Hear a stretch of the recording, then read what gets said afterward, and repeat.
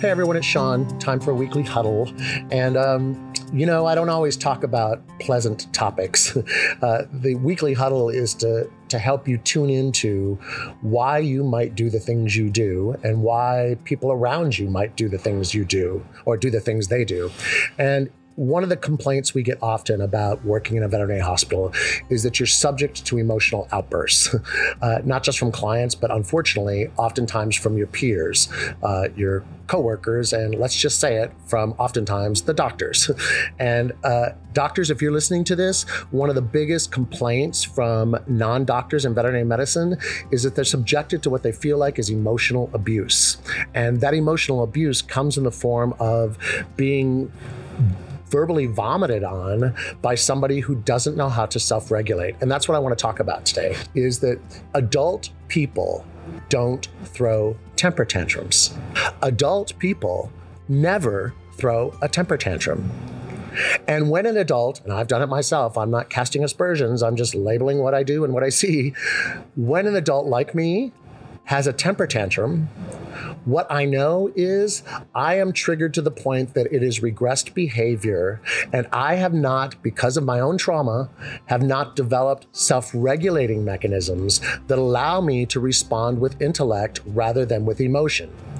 So, boundary perspective, literally, when somebody is going off on you and they're an adult, when somebody is losing their marbles and they're an adult, it might be helpful, if you have the boundaries to do it, to think, where and how were they traumatized to the point that they didn't learn to self-soothe? Because if a person does that, what they're showing you is the little boy or little girl inside of them that probably was told, you may not have feelings, you may not have emotions, you are not important. In fact, this is really common amongst men, and it's a telltale sign of a man who has been emotionally abused.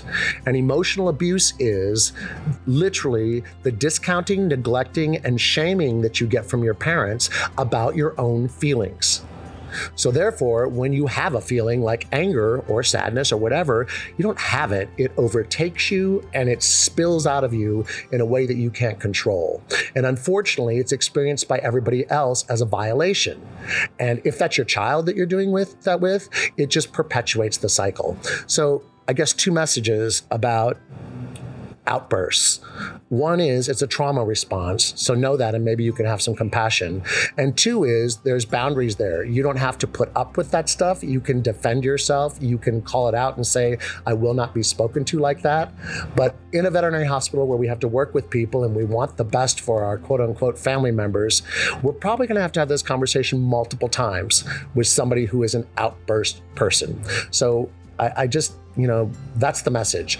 Deal with people who are prone to outbursts by understanding that this is just a symptom of how they were raised and how they were taught, and their repressed emotions are coming out backwards. So if that helps you in the conversation during your day, great. If you don't feel comfortable talking about why it happens, please feel comfortable saying, you may not speak to me that way. I am not your child. I am not your spouse. I won't be subjected to that. It always stops an outburst person in their tracks. So good luck. I hope you don't have an outburst person on your team today, which would mean that I hope you didn't have to work with me on a bad day. All right. Have a good day, everybody.